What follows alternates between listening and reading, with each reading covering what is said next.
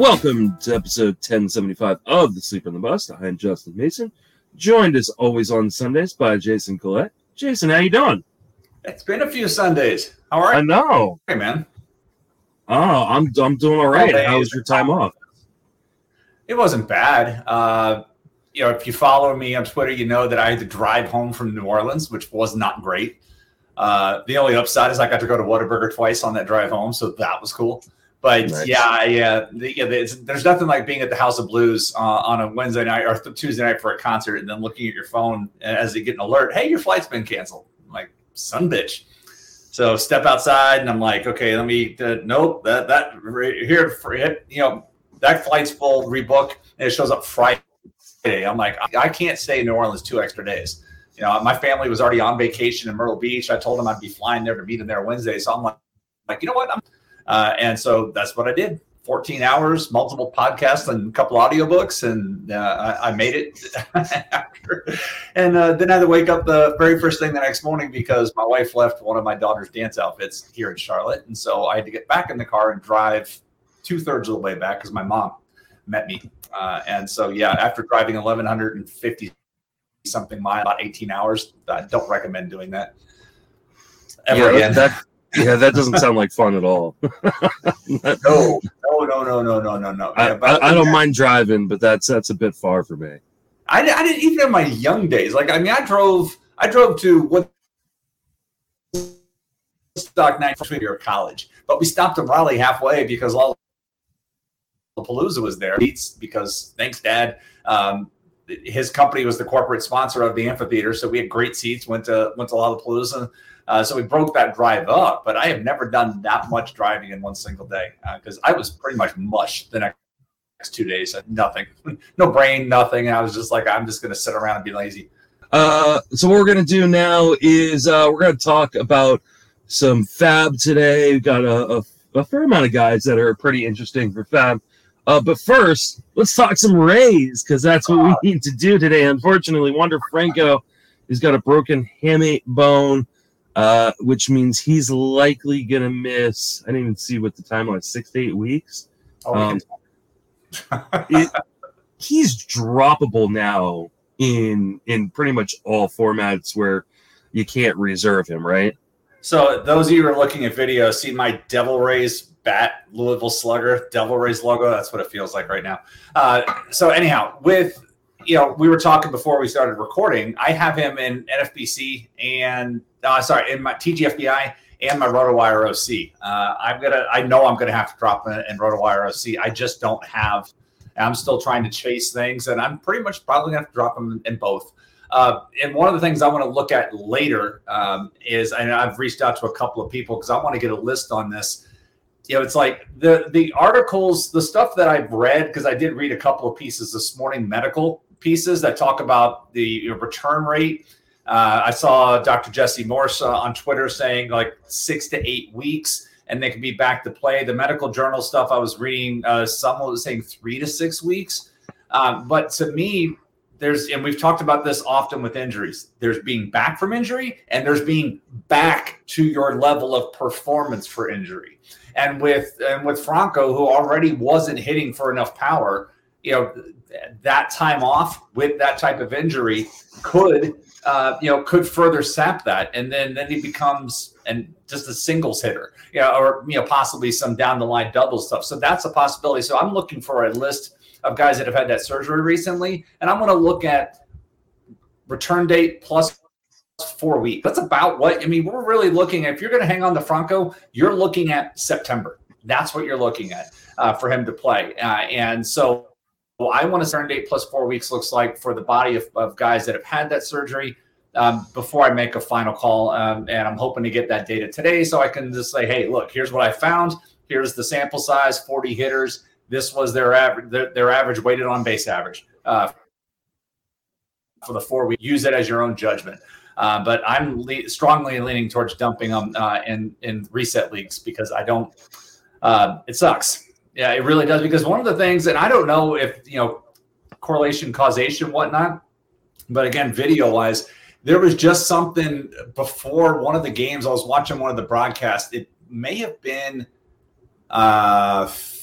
Wednesday or the Friday game, but Orestes Estrada was talking about how Franco had just recently started leaving his top hand on his swing because he was releasing the top.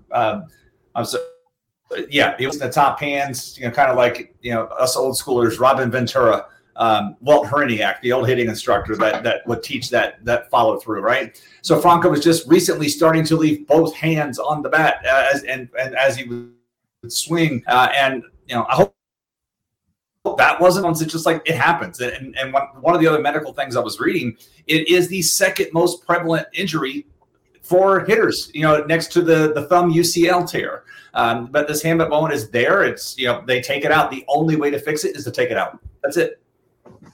Yeah. And unfortunately, one of the repercussions is kind of a loss of power early on in the return, right? We've seen this with a number of guys. And I think at this point, he has to be dropped in most leagues where you can't reserve him. And even in some leagues where you can reserve him, he probably should be dropped. If you're talking about a guy who probably had like 15 homer power at this point anyways, and now you're looking at least probably now he's more like a single digit guy, so you're talking about 2 or 3 more home runs rest of the way once he does come back. Unfortunately, anybody who's out for a month or two at this point is droppable. The other thing is, between the quad injury that he had to play through and this, it's pretty fair just to label him a fantasy bust this year. I mean, absolutely, it is. It's what he has been when he has played. He had a great start to the season. Then the legs started bothering him. He tried to play through that, then came back, then got healthy. Now he's going to be missing a significant amount of time.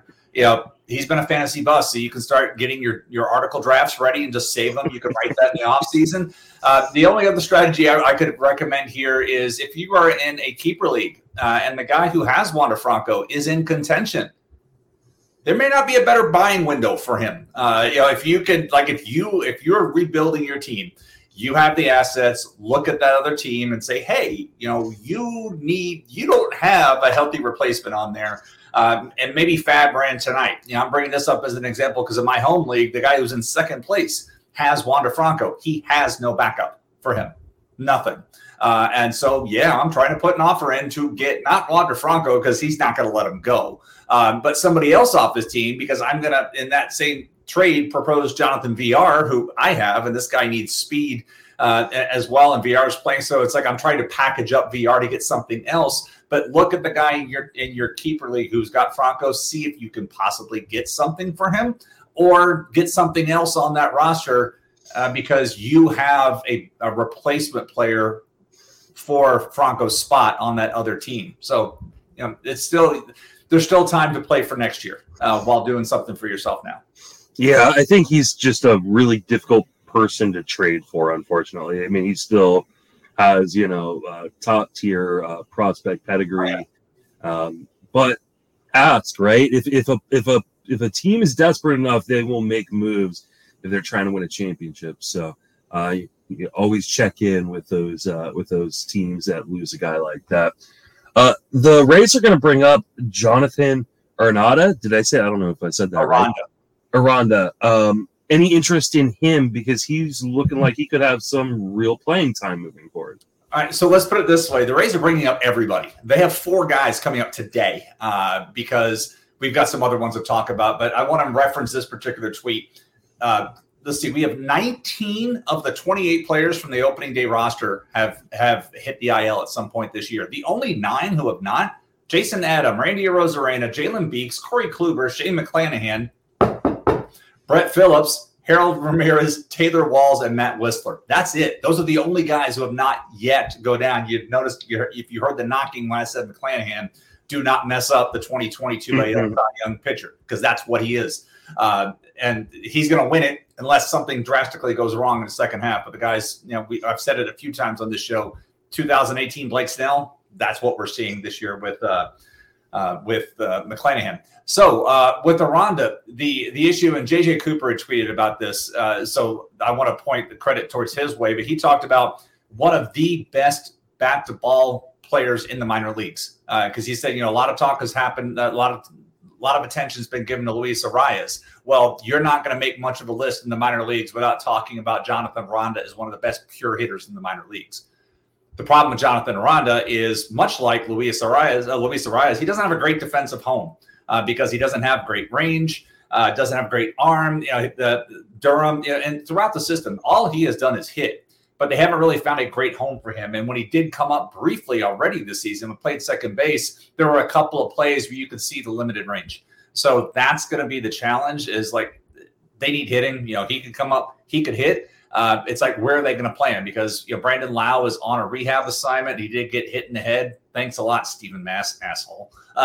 So he's delayed a little bit with that. But when Brandon Lau comes back, do they put Lau at second base and say, Aranda, thanks for coming up again, but you're going down? So there should be some interest in single leagues. I just don't know in a mixed league. It may be a week-by-week play. But again, that defensive limitations are going to limit his time in a lineup that prioritizes defense. Yeah, that's a really good point. I think in a 15-team mixed league, he could be somewhat viable if you're just looking for a guy to help boost your batting average. In the short term, like you said, because I think there is likely a chance he gets sent right back down once Lau is back. Kevin Kiermaier out. I don't think this is surprising or super fantasy relevant. You have anything to add? It's the same hip injury again. The post-game interview he was not happy about how, he just basically he got on base and then he was like, I don't feel right. And it's just nagging. And so you hope that it's potentially just, a couple of weeks with the All-Star break built in. He can come back after the break, but I don't know. Other than that, I don't know. Right now, today, Brett Phillips is getting the playing time. Brett Phillips should have been cut off the roster a while ago, but he's on it and he's getting the playing time right now. So that's really it. Kiermaier has shown a little bit of power upside this year compared to previous years, but it's this may be the third time in 2 seasons with the hip problem, and that's becoming problematic. And that's not going to get any better with age. How aggressive do you think the Rays are going to be at the trade deadline? This is a team that they're clearly not going to catch the Yankees. No one's going to, but they are tied with, or they're half a game behind the Red Sox and a game above the Blue Jays in the wild card race. Do you think they're going to be aggressive at the trade deadline and maybe add some pieces to kind of fill in where a lot of these holes right now are? Yeah.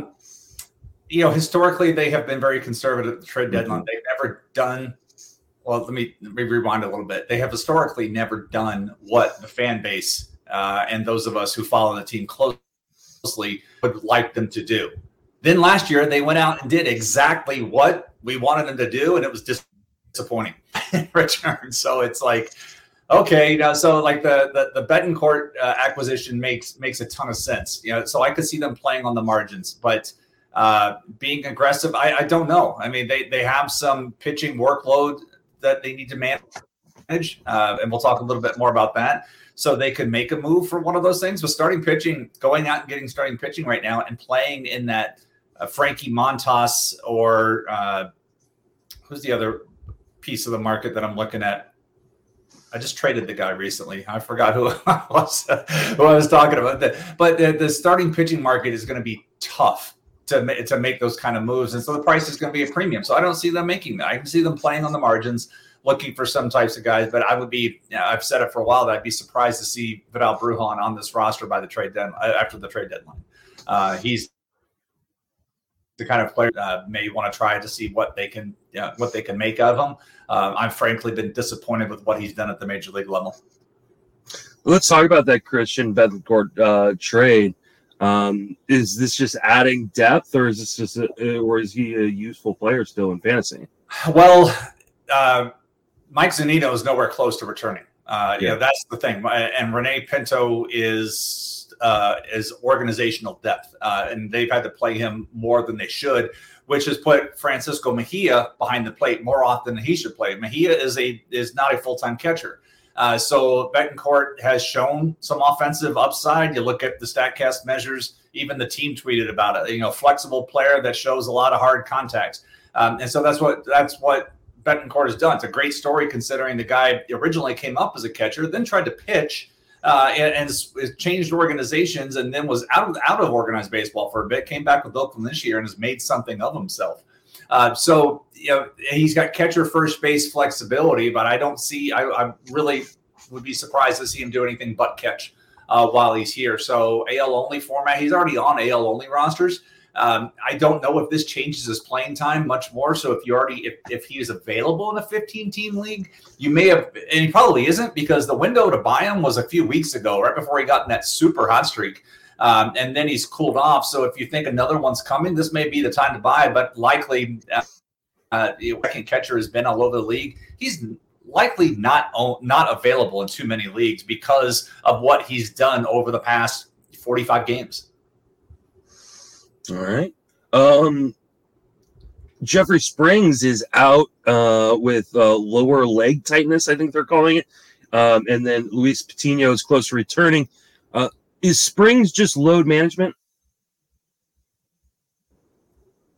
I think so. When you look at, he made the jump from relief to the rotation. And at some point, same thing with Rasmussen. Rasmussen did it last year. And Springs, they needed to be able to do this. So to be able to call it this, the unfortunate part for Springs right now is this was going to be a 2-start week. It was going to be Boston, and I forget who's at the end of the week. But this would have been a 2-start week, so that sucks to lose the 2-start, because he's been good against Boston too. Now, he did face Boston his last time out and was not great, but overall he has been with that. I mentioned Patino in the notes because Patino, his rehab start a couple of days ago was delayed by a blister. So I had somebody tweeting at me asking hey, having a tough time finding news on Patino. So I wanted to include that to say that he had a blister issue. So that stalled him. I was not expecting Patino until after the All-Star break. But even once he comes back, I don't know what the role is going to be. It could be one time through the order guy. It could be the next guy out of the bullpen type of thing. He could be a piggyback starter with somebody like Springs. So if they want to limit Springs' outing, they can throw Patino on the backside of that or put him on the front side of it, however they want to play it. So if you're trying to forecast how many innings Patino could pitch between now and the end of the season, I would take the under at 50. Yeah, that sounds about right. He did go 5 innings in one rehab start and then 3 innings in his most recent rehab start. So maybe he goes a little bit deeper into games than I would have expected. But that being said, yeah, I agree. I'm not banking on a ton of innings from Patino. Super disappointing this year that he missed so much time. All right, let's move away from the Rays. George Kirby was optioned in a move that's surprising people, but shouldn't surprise you. You're going to see a few of these kind of moving forward. This is load management. You're going to see guys get sent down to the minor leagues that you're like, well, why'd they send him that pitcher down? It's just going to happen, right?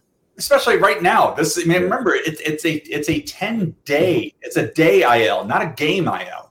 Mm-hmm. So they could send him down now. And you get you have the full week, so that's the 7 days. But then the following week, it's the All-Star break, and so he technically could come right back after the All-Star break. And it's pretty good. I have one thing as far as a strategy move you could do in a home league, because I depending on your league, I know that if you pick up somebody, they have to stay in your lineup the period after you've acquired that player. And I know that's not applicable in NFBC, but I know that's applicable in Tout Wars. I know it's applicable in Labor. I know it's applicable in my home leagues.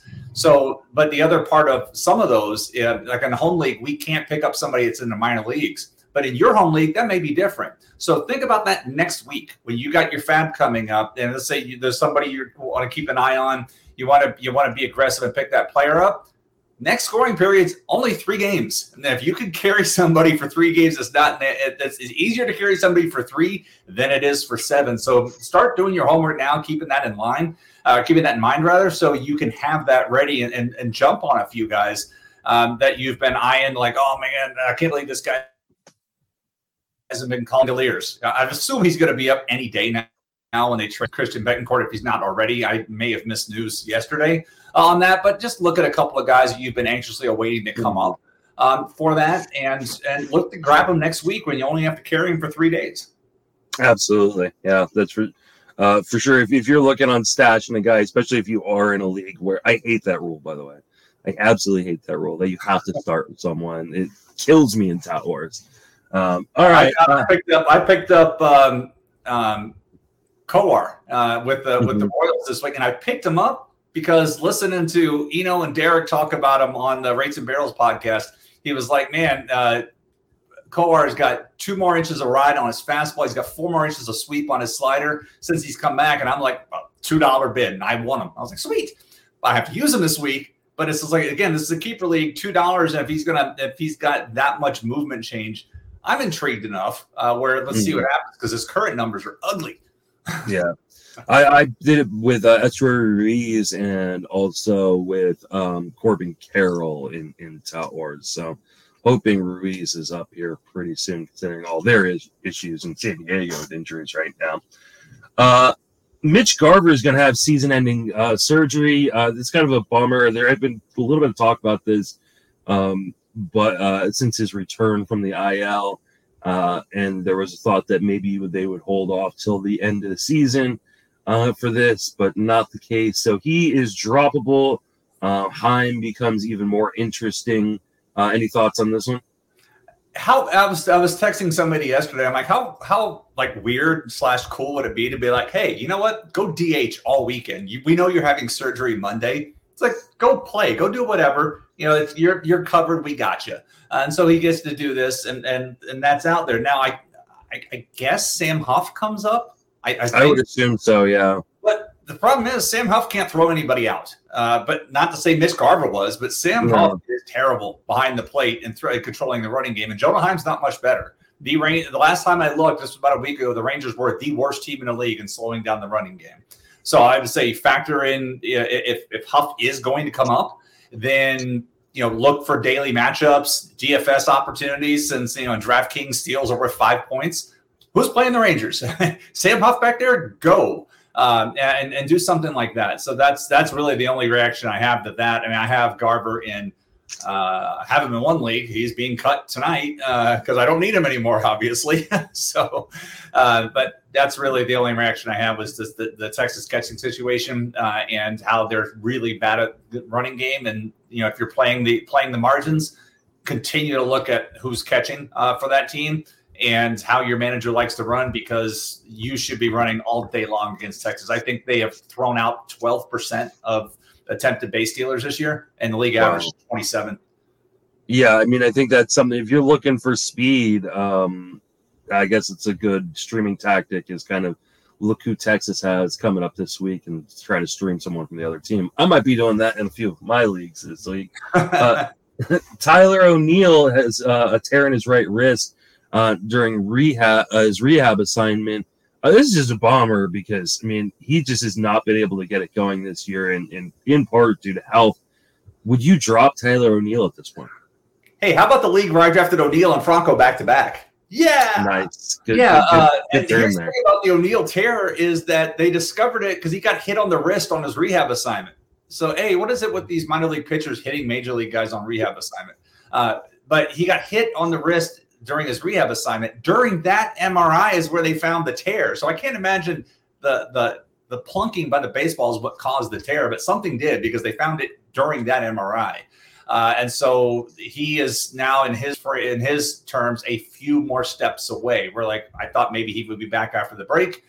It may not be that. We may not see him the rest of this year. We don't know until they get some more work, take another look at this thing, because a tear in the wrist, the only way that's going to heal is surgery. And so that would really suck. But yeah, if you're like me, you took Franco and O'Neill and back-to-back, just chalk it up to one of those years and move on. But it's like I said, it's been disappointing because he really hasn't been able to get it going. We know he's got all the physical tools to be an amazing fantasy player and a real baseball player, but he has had trouble staying on the field. Now it looks like he may not get back to it, or there's a chance he may not get back to it this year. Yeah, I think he is definitely droppable in leagues where you can't reserve him. Obviously, if you've been reserving him, then you likely have the opportunity to just hold on to him, but until we have more information. But if you're struggling to keep, the back end of your roster together because you're holding so many injured guys, and he's one of them, I think it's time to let him go. All right, let's talk some fab. I think the big prize this week's going to be Nolan Jones. This is a kind of former top prospect that's just taken a while to get to the major leagues. He's 24 years old and eligible, I think, at just at third base right now, though he's played 2 games in right field since being called up. He hit 3 home runs and stole 4 bases in 108 plate appearances in AAA with 311 batting average. I think he's mostly known as kind of a raw power guy, though that didn't really show much in AAA this year. Are you going to be aggressive on Nolan Jones in any league? I may have to be. I don't know if I've got a choice in some of these leagues where I've got to replace these players. It's his promotion kind of snuck up on me because I was thinking about him when I saw the name on the rundown. I was like, wow, he is. And the reason why it kind of snuck up on me is because I was looking at my 2021 AL Central bold predictions, and that was back then. I had Nolan Jones as my Cleveland bold prediction, saying he would be a top 450 player, and everything that I liked about him. And then in 2021, he didn't do much. He struck out a ton, but this year he's still doing the same thing. I mean, he's made some. As you look at the stat line, he has made improvements in his walk rate and his reduced his strikeout rate. He's hitting for more of an average. He has not hit for power in the minor leagues this year, but I would bring that up relevant to the major leagues because remember, no humidor in AAA, at least in the International League where he's playing. There is one there. So if the power he had previously hit for power in AAA in 2021. He has not done so much this year, but if that means he's hitting for more of an average, I'm fine with that. So, I mean, Cleveland needs this. I don't know if anybody's noticed, but Jose Ramirez has been pretty much ass for the last month. I know he had a 3-run home run last night, but look at his last 30 days numbers and credit to @JohnPGH on Twitter for pointing this out a few times. But Ramirez has been tough to carry. I nearly benched him this scoring period this weekend because of it. It's just been, you look and it's just like, wait, man, my team keeps sinking. Why? Oh, yeah, my number one, my 3rd overall pick and my top draft pick has been stinking for the past month there. So Cleveland needs this type of help. They're still carrying Miles Straw in the lineup, and that's not working well. So, I would like to be aggressive with this because the skills have previously been there. He's got some speed. Now he's hitting for average. He's not striking out as much as he had in previous levels. But, again, the lack of power is concerning. So, depending on your needs as a team,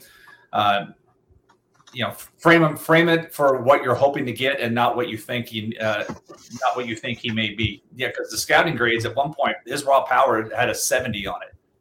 So that's raw. The game power is 50, but this year he has a total of 4 home runs and 117 plate appearances. 4. Well, he has a total of 4 home runs because he's got an almost 60% ground ball percentage in AAA. It looks like he tried to correct some of the strikeout issues by just pounding the ball into the ground. I understand people getting excited. Yeah, I mean, it worked, but I mean, is that going to work at the major league level? I don't know that it is. I know people are really excited, especially hit a home run already since being called up. I think this is more of a people getting excited because he's the best thing available this week. I don't think he's that special of a player, and I think it's not a great week. It's not a great week for Fab. So, I can understand people going $30, $40 in $1,000 Fab league. I'm not going to go any more than that. If for some reason I've got that much money in a league, which I don't in most of my leagues. In most of my leagues, I'm hovering around $100 or $200, and I'm not going to spend, 30-40% of that in order to get him. There will be people who do that though. There are going to be there are going to be some people who drop $100 plus dollars, 10% or more of their remaining Fab. I would be more interested in him in a keeper league. I'm not terribly excited about what he could do this year, but if I can get him cheap now in preparation for next year, I'd be all over that. Yeah, I think that's fair. Matt Carpenter, he's been some hitting home run. Someone tweeted out that the Rangers could definitely be using him right now. He was originally on a minor league deal with them, but was cut because he was not playing well enough to warrant a call up to the major leagues. With Rizzo kind of being day-to-day right now, is Carpenter worth picking up? I mean, I have Carpenter in AL Tout, and I picked him up, and it's been nice because I got him kind of on the cheap, but the problem has been the playing time. I'm like, oh, he's playing a lot this month. He has started looking at the game, started all but one game for them. But previously, he was barely playing. Like the week prior, he had a total of 5 at-bats. Then they had the injuries, and then here in June, he's had 5, 1, 4, 4, 5, 5, 3. So it's a matter of he's like a nice option to have on the bench, but if they're healthy, he's not playing, and he's only pinch hitting, and so that's really the rough part of it with it. So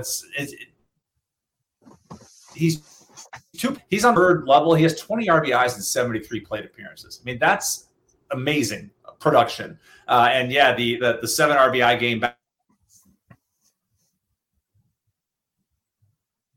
on. He's had these a lot of this production. He's had 9 home runs and 73 plate appearances. And one of the reasons why I really don't want to get rid of him is, the Yankees are 150 games in first place in the AL East. Eventually, they're going to start keeping guys. They're going to start changing their lineup and start keeping guys fresh. And then it's going to be more opportunities for Carpenter to get in the lineup because there's no reason to put these guys out there every single day. They're going to have home field advantage wrapped up by middle of September at worst.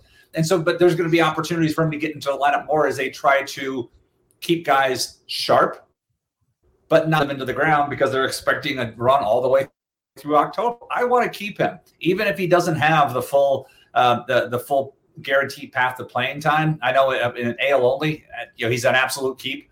In a 15-team mixed league, I know it's tough. If you've got a bench spot, I'd rather keep him than taking a chance on one of these injury flyers coming back better than when he went on the injured list. I don't know. I mean, in AL only, yeah. I mean, you just need bodies, right? Guys who are on an active roster who are going to play some. In a mixed league, I just don't know that he's going to get enough playing time to warrant a roster spot. What you need is plate appearances, and you're not going to get full-time plate appearances for a guy like that. I'd rather go pick up a Bobby Dahlbeck who's got 3 lefties this week, right? Bobby Dahlbeck.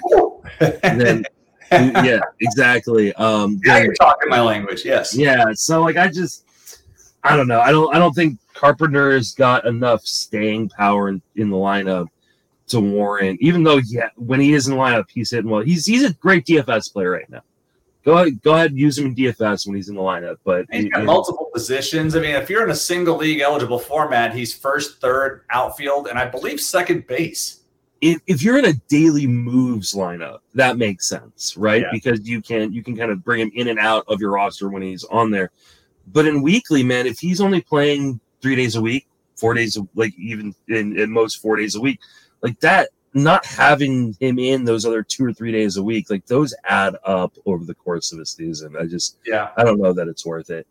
All right. What about Josh Harrison, who, is kind of taken on a fairly regular role and is on fire right now? Is he a guy you'd pick up? Because he's multi-positional eligible. He is, and he got off to such a terrible start to the season. And his numbers were god awful. I'm trying to figure out what's his path to playing time. Where's he going to stay in the lineup? Because for whatever reason, Tony La Russa is in absolute love with Leury Garcia, and Leury Garcia than he should. But Josh Harrison was on this team as a Swiss Army knife to be used all over the roster. And I don't believe he's being used enough. Now that they're getting, they're healthy. They got Luis Robert back. Eloy Jimenez is back. Everybody's back in this lineup for the most part. I don't know if there's enough playing time. Put them in the same grouping as we just talked about Matt Carpenter. And if you want me to choose Carpenter or Harrison moving forward, I would rather have Carpenter. I don't know, man. He's played 5 of the last 6 games, including 4 straight. They're finding a way to get him in a lineup, whether it's at second or third base. It's not like Moncada has done a ton to warrant them continuing to roll him out there. Again, Lurie Garcia is his competition, kind of at second base. I'm here. I think it's a short-term play, but if you're looking for a guy who is multi-position eligible, is on fire right now, but playing pretty much every day, I'm going with Harrison over Carpenter for sure. Hey, because you brought him up, is Moncada even draftable next year in a 12-team mixed league? I don't think he is. And I mean, I was arguing that he was kind of borderline to begin with coming into this year. So, like, I mean, at what point do we just say, hey, we got to stop paying for the prospect pedigree of a few years ago? Like, he was an uber prospect, was part of a huge trade. He's got great name value, but that's all he is at this point. He's 27, and there's nothing. The only thing keeping him in the major leagues is probably his contract. It's just like he's been awful. The defense has been above average. So the wise that's still showing up, but everything else has been ass, just pure hot flaming ass. And I forgot where his ADP, but yeah, I know a lot of people. You look at it was like 150, 160 ish. I mean, it was not like it was not nothing. Like you were paying a top 10 round price in a 15 teamer, and top 15 round price in a 12 teamer. Like it just, and there's just not a ton to look at and go, oh, this is what we should be grasping onto. I mean, we're talking about a guy with an 88 mile an hour exit velocity, a 6.9 barrel percentage, which is not nice. And he has as many steals as you and me combined. Yeah. Right? I mean, he's not even walking anymore. And that was always one of the good things about him, is that he at least earn a walk. He doesn't even do that anymore. He has 9 runs scored this year. That's unreal. Like, I mean, I almost have that many. It's unbelievable. Yeah, no, I mean, there are going to be people who go back to the well on it. They're going to be like, look at this huge discount. There's a reason it's discounted, because he has shown nothing. Yeah. Since 2020.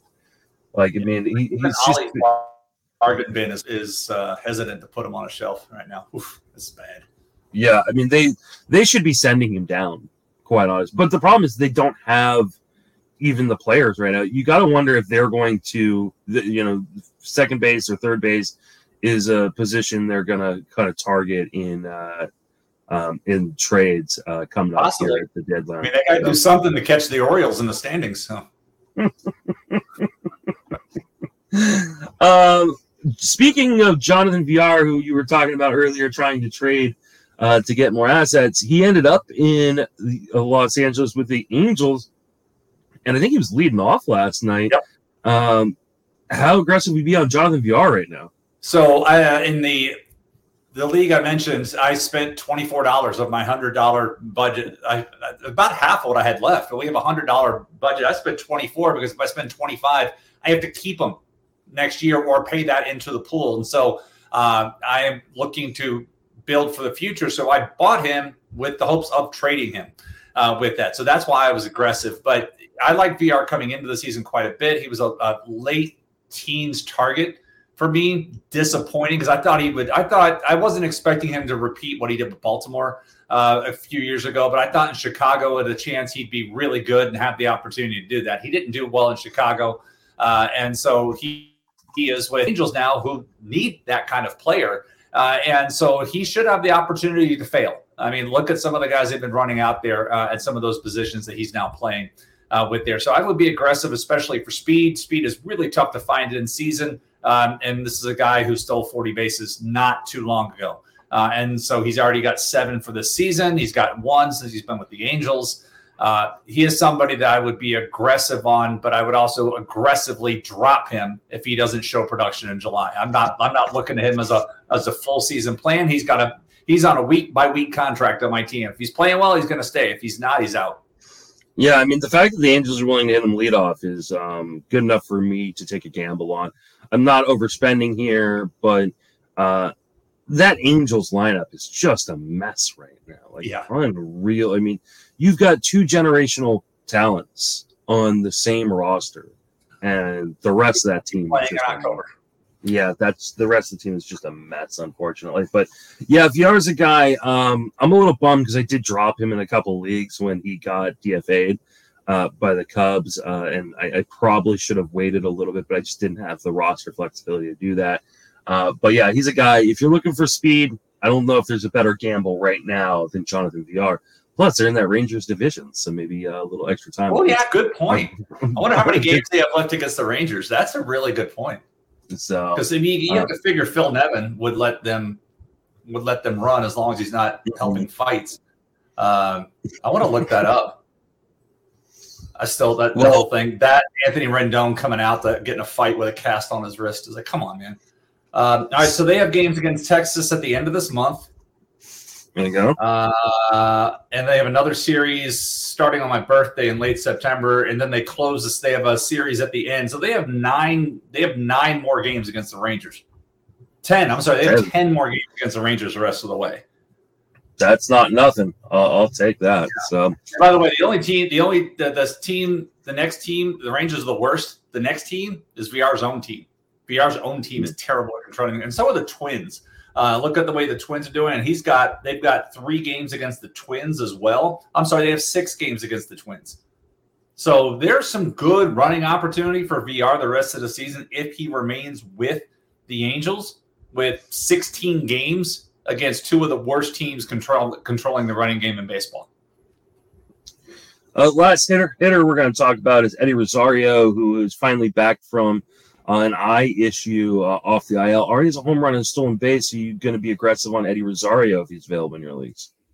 After what he did last year, yeah. It's good to see that there wasn't. I'm always concerned when the guy's got that much of a layoff with it. But after what he did last year for Atlanta, I am willing to be aggressive and see if he's got more in the tank. Because remember, last year he was a double-double guy, and most of what he did was down the stretch for them. So I'm interested in seeing what he's going to do now that he can actually see the base of that. So, yes, I'll be aggressive. Not only was he a double-double guy last year, he dominated the postseason, hitting 383, 3 home runs in a stolen base in that postseason, helping the Braves win the World Series. I've always been a Rosario guy, so I'm a sucker for him. I'll definitely be attacking him in Fab today. I actually picked him up in Tout Wars last week, and luckily got to just throw him in my lineup this week. So hopefully people get a little aggressive, especially you need outfield. Not a ton out there, especially offensively in Fab this week. Let's talk about some pitching. Josh Winder, he is back. This one burns me because I dropped him in a bunch of leagues when they demoted him.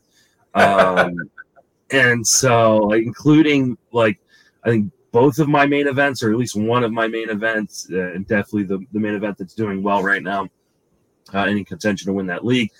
So this kind of burns me. He's got a 2-start week this week. Are you picking up Josh Winder?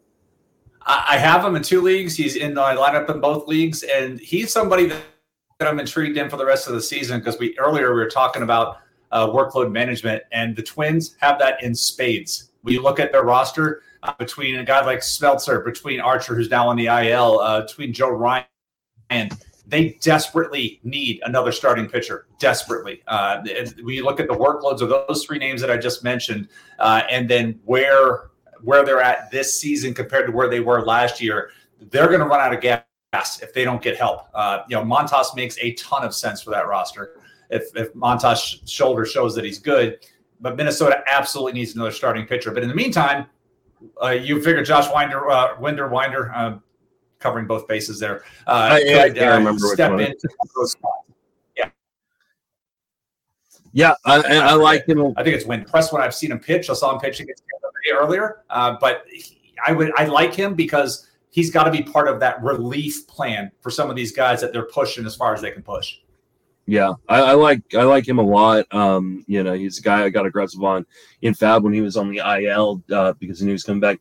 The only issue with him, obviously, is he's not a big strikeout guy. So if you're strikeout seeking, you may want to go a different direction. But if you're looking for wins, looking for a guy who's not going to blow up your ratios, so far 3.12 ERA, 124 WHIP. Like I think he can be a really valuable kind of mid piece to your rotation. Rest of the way. Reed Detmers is back with the Angels. Do we care? No.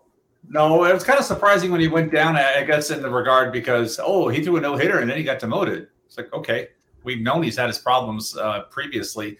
I don't care about Reed Detmers until he gets the home run under control. When a guy's got a 1.6 home run per 9 in this current environment, that to me is a huge red flag.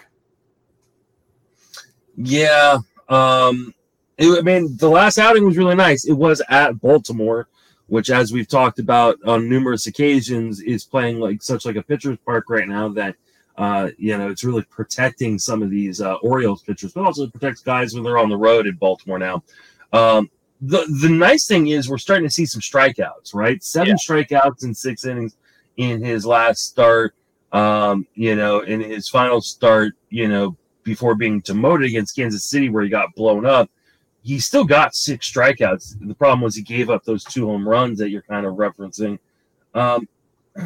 His matchup this week went down, by the way, and threw a 6-inning start in AAA, and the only AAA start got 14 strikeouts. So that's a really good sign that we're starting to see him, strike guys out. The home runs are going to be an issue, and I believe his start this week is against Houston. So if you are in one of those leagues where you have to play him when you pick him up, like in Tout Wars, like he's available in Tout Wars right now. I'm not going to put much of. He's like my 4th or 5th pitcher that, like, I've got Spencer Watkins above him in my bids. Like he is clearly just a backup guy for me. Backup bid guy for me this week. I know other people are going to be more aggressive. I'm not going to be, especially with that Houston start, and then things get reset after that with the All-Star break. So, what up, Brian Bello, who's a From Story prospect coming up. There was talk that he was probably going to go back down after his last start, but it looks like because of an injury, he's going to get another turn in the rotation, maybe against your Rays. Are you picking up Bello? So I want to, because he's got. I know Paul. Listening to you guys talk the other day, Paul was super excited about him. Maybe a lot of people were like, "Oh, this guy sucks after the first outing," because he, in the minors, high strikeouts, high ground ball rates, so a lot to like in the first outing. Major league debut, and it did not go as expected. So the good news for him is he gets to make it a very short memory because he faces the same team 5-6 days later. But as we've already said, a team has been decimated by injuries. And if he gets a 2-step this week and his first is against that lineup, who just lost its best hitter, I would like to get him this week. So yes, I absolutely would be aggressive, because they're the issue. Rich Hills looks like he's still going to be out for a couple more weeks. You have sweet time coming back with the back issue, and so yes, I would like to see what Bella. I would expect a much better outing from him this time around. Yeah, I'm with you. I don't want to overspend because I don't know what the longevity is going to look like in that rotation.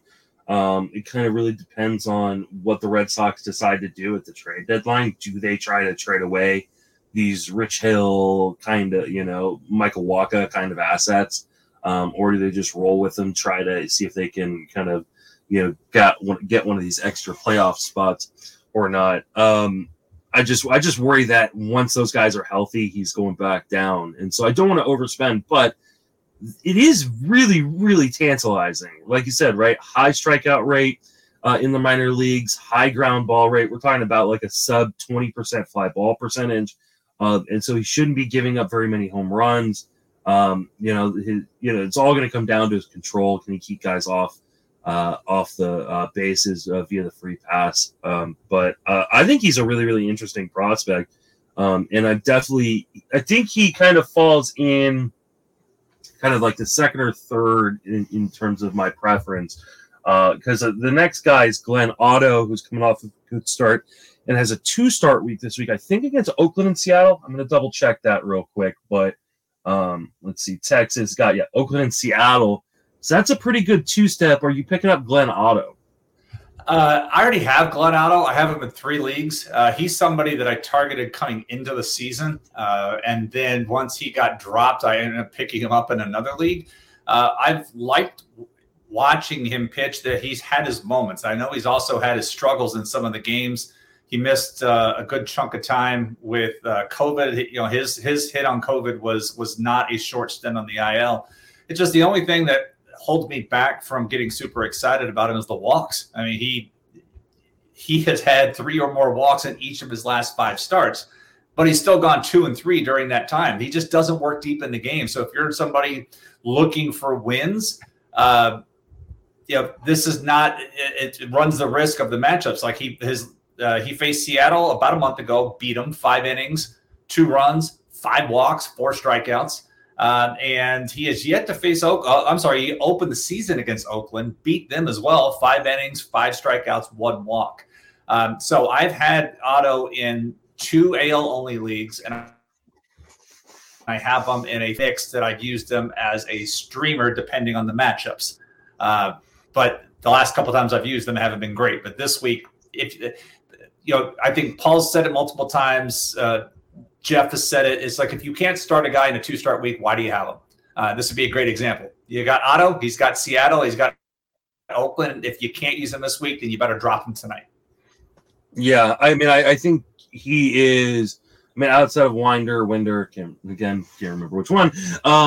He's my favorite pickup just because of the matchups. And he's coming off of one of his better starts. I believe both of his matchups are at home as well. They are. So not that Oakland or Seattle are bad places to pitch in either way, but home for him is a good place to pitch as well. He's not a big strikeout guy, but I think if you're going to get an opportunity to get 2 wins against, some teams that aren't necessarily best in the league, I know Seattle's been playing better as of late, but I think this is a pretty decent shot. If you're looking for that recent one though against Washington, I remember that was the last time I streamed. I'm like, sweet, Washington, 6 earned runs, 2 innings. It's like, come on, man. And the hard part is there's not a ton of strikeout upside, right? He's not a guy that we're expecting like he's probably not going to get 7+ strikeouts in the game. He's done that once this season. He has 7 strikeouts one time this season against the Angels. So, there is some risk to it, but his teammate also has a 2-start week this week, Spencer Howard, the same 2-start. Speaking of risk, there's a lot of tantalizing upside in Spencer Howard, but there's some risk. Any chance you're going to risk it with Spencer Howard? Unlikely. I remember Spencer Howard was somebody that I had. I think I took he may be on one of my draft champions leagues. And I remember at one point, Ellen Adair was talking about him as one of her favorite pickups. I don't know if it was when she guested with us the last time or she was on somebody else's, but I remember the whole Philly connection with that. But he falls into that group of the pedigree, but the pedigree and the results remain miles apart, and no, if I can only pick one, it's going to be Otto like 15 days of the week on this. I really need to see Howard do something at the major league level other than give up home runs, because that's all he's done at the major league level. Yeah, I don't know. He's going to go deep. 5 innings, 19.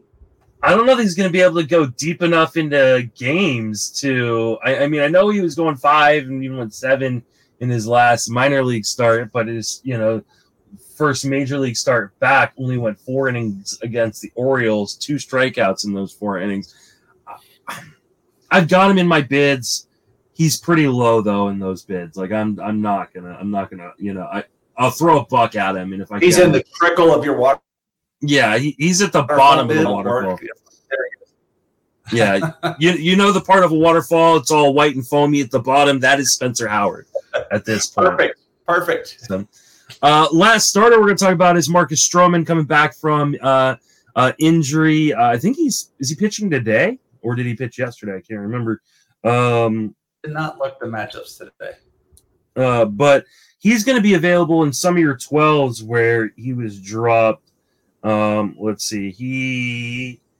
Oh no, he must have pitched yesterday, or maybe he pitches. Let's see, because I know this is boring for everybody, but he pitched yesterday through 4 innings, struck out 3, 2 hits, allowed 1 walk. So a little bit of a shorter outing coming back from injury but that's a pretty good line against the Dodgers. Is he going to be a top pickup priority for you if you're looking for starting pitching right now? Yeah, I mean, he threw 59 pitches last night. So you have to figure it's not surprising in somebody's first game back with that, but you have to figure that'll progress moving forward. He's in absolutely no danger of being traded because he's in the first of would be somebody, but he's in the first of a 3-year deal that he made with Chicago, so he will stay put. But you have to wonder how many wins he could get. But the NL Central is bad. If you've read one of Joe Sheehan's recent newsletters, he talks about like the NL Central as collectively is like a 100-loss team, as that's how they're playing compared to some of the other divisions. And so the fact that he gets to play against a lot of those teams should help put him in a decent position. And so, yeah, I would like to have Stroman on my roster if he is available moving forward. Yeah, I think he. In leagues, he's not available in any leagues I'm in, but in leagues where he is available, that's going to be some 10s and 12s. He should probably be the top priority, especially if you're looking more towards the rest of the season as opposed to just this week. Obviously, Winder has a decent 2-step this week and might push him up if you're just looking for a streamer. But I think Stroman obviously has staying power and is a pretty good established player right there. So. What about Brett Martin? The Rangers have kind of been doing some reshuffling of the bullpen, going to be putting Joe Barlow in more low leverage situations. Brett Martin has come in the last 2 days and gotten the save.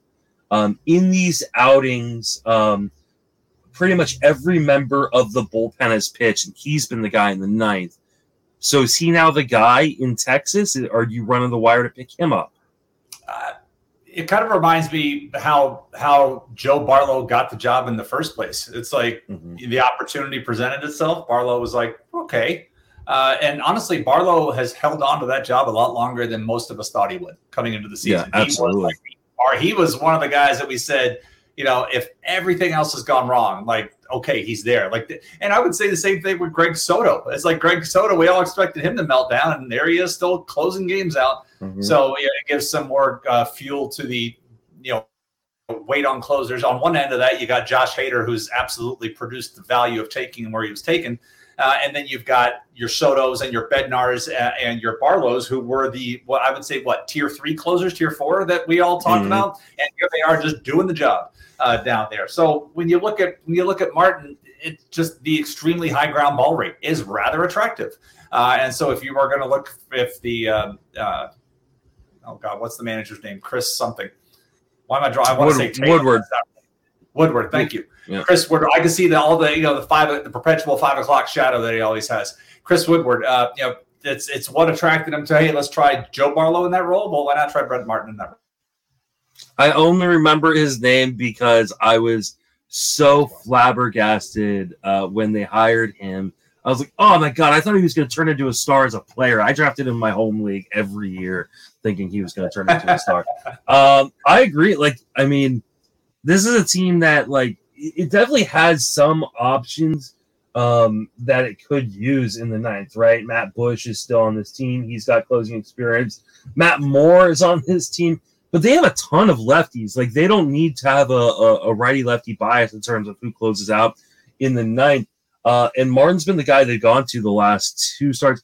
He is 27 years old, but he is he's under team control until 2026, I believe. So they've got some pretty decent team control on the guy.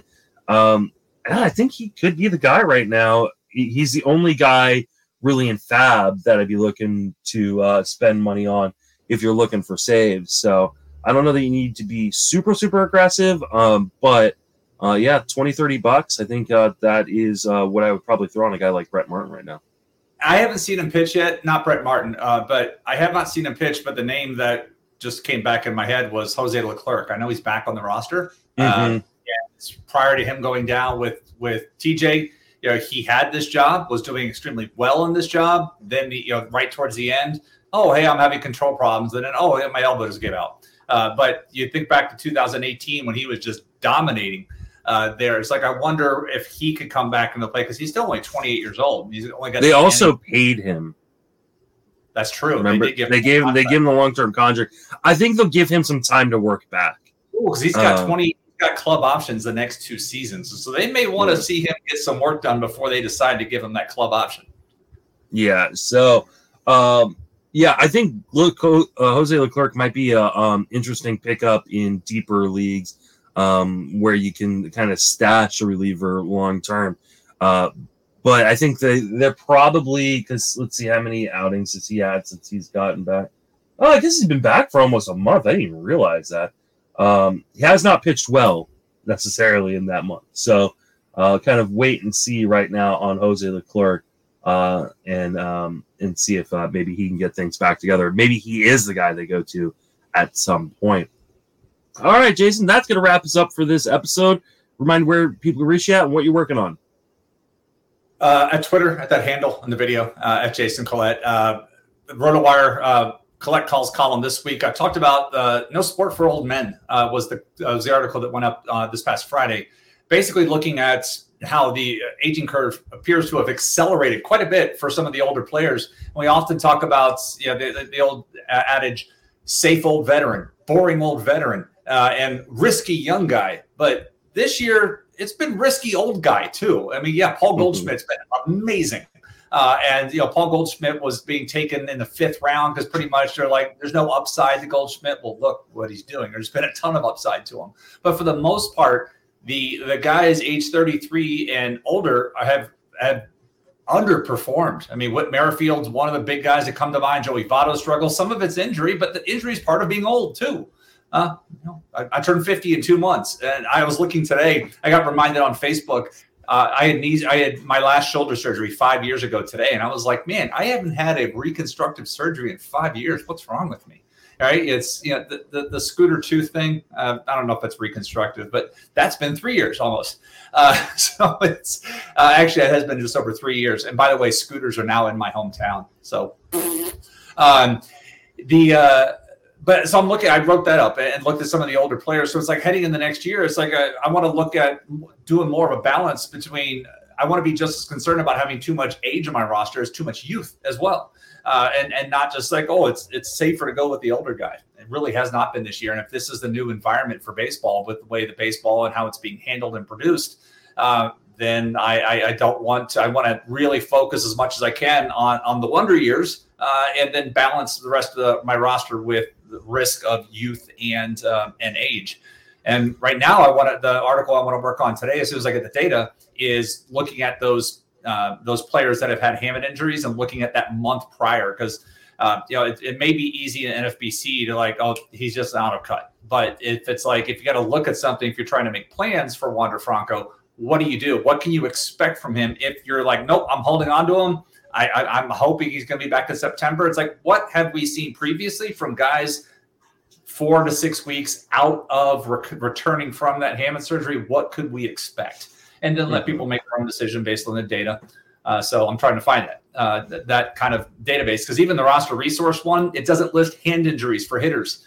And so I can't find anybody in there with a hamate injury. And I found Jeff Zimmerman's 2017 database, but I want like something recent. So I've reached out to a few people on Twitter to be like, hey, somebody have this database. So if you're listening to this and you're like, oh, I know where this database is, please send it along, because I would love to get this article done by tomorrow. But I have not yet found the data source that I need for it. Have you checked with Derek Rhodes? That I have not done. Check with him. He's not one of the people that I reached out to yet. Okay. check with him. He's got a lot of good data injury stuff. Also, look in BP too and see if it's up in there already. Derek's got some great stuff. He's a great follow on Twitter too. Definitely go follow him over there, as well as Jason. You follow me on Twitter at JustinMasonFWFB, writing daily row write-up over at Fangraphs on this podcast and the Friends of Fantasy Benefits podcast. And at some point here in the near future, I'll be restarting TGFBI and might have a little bit of announcement thing later today, but got to make sure I have that all figured out. So go check me out on Twitter if you're catching up on the podcast and hear this. So for Jason and myself, thank you for listening. Have a fantastic baseball season.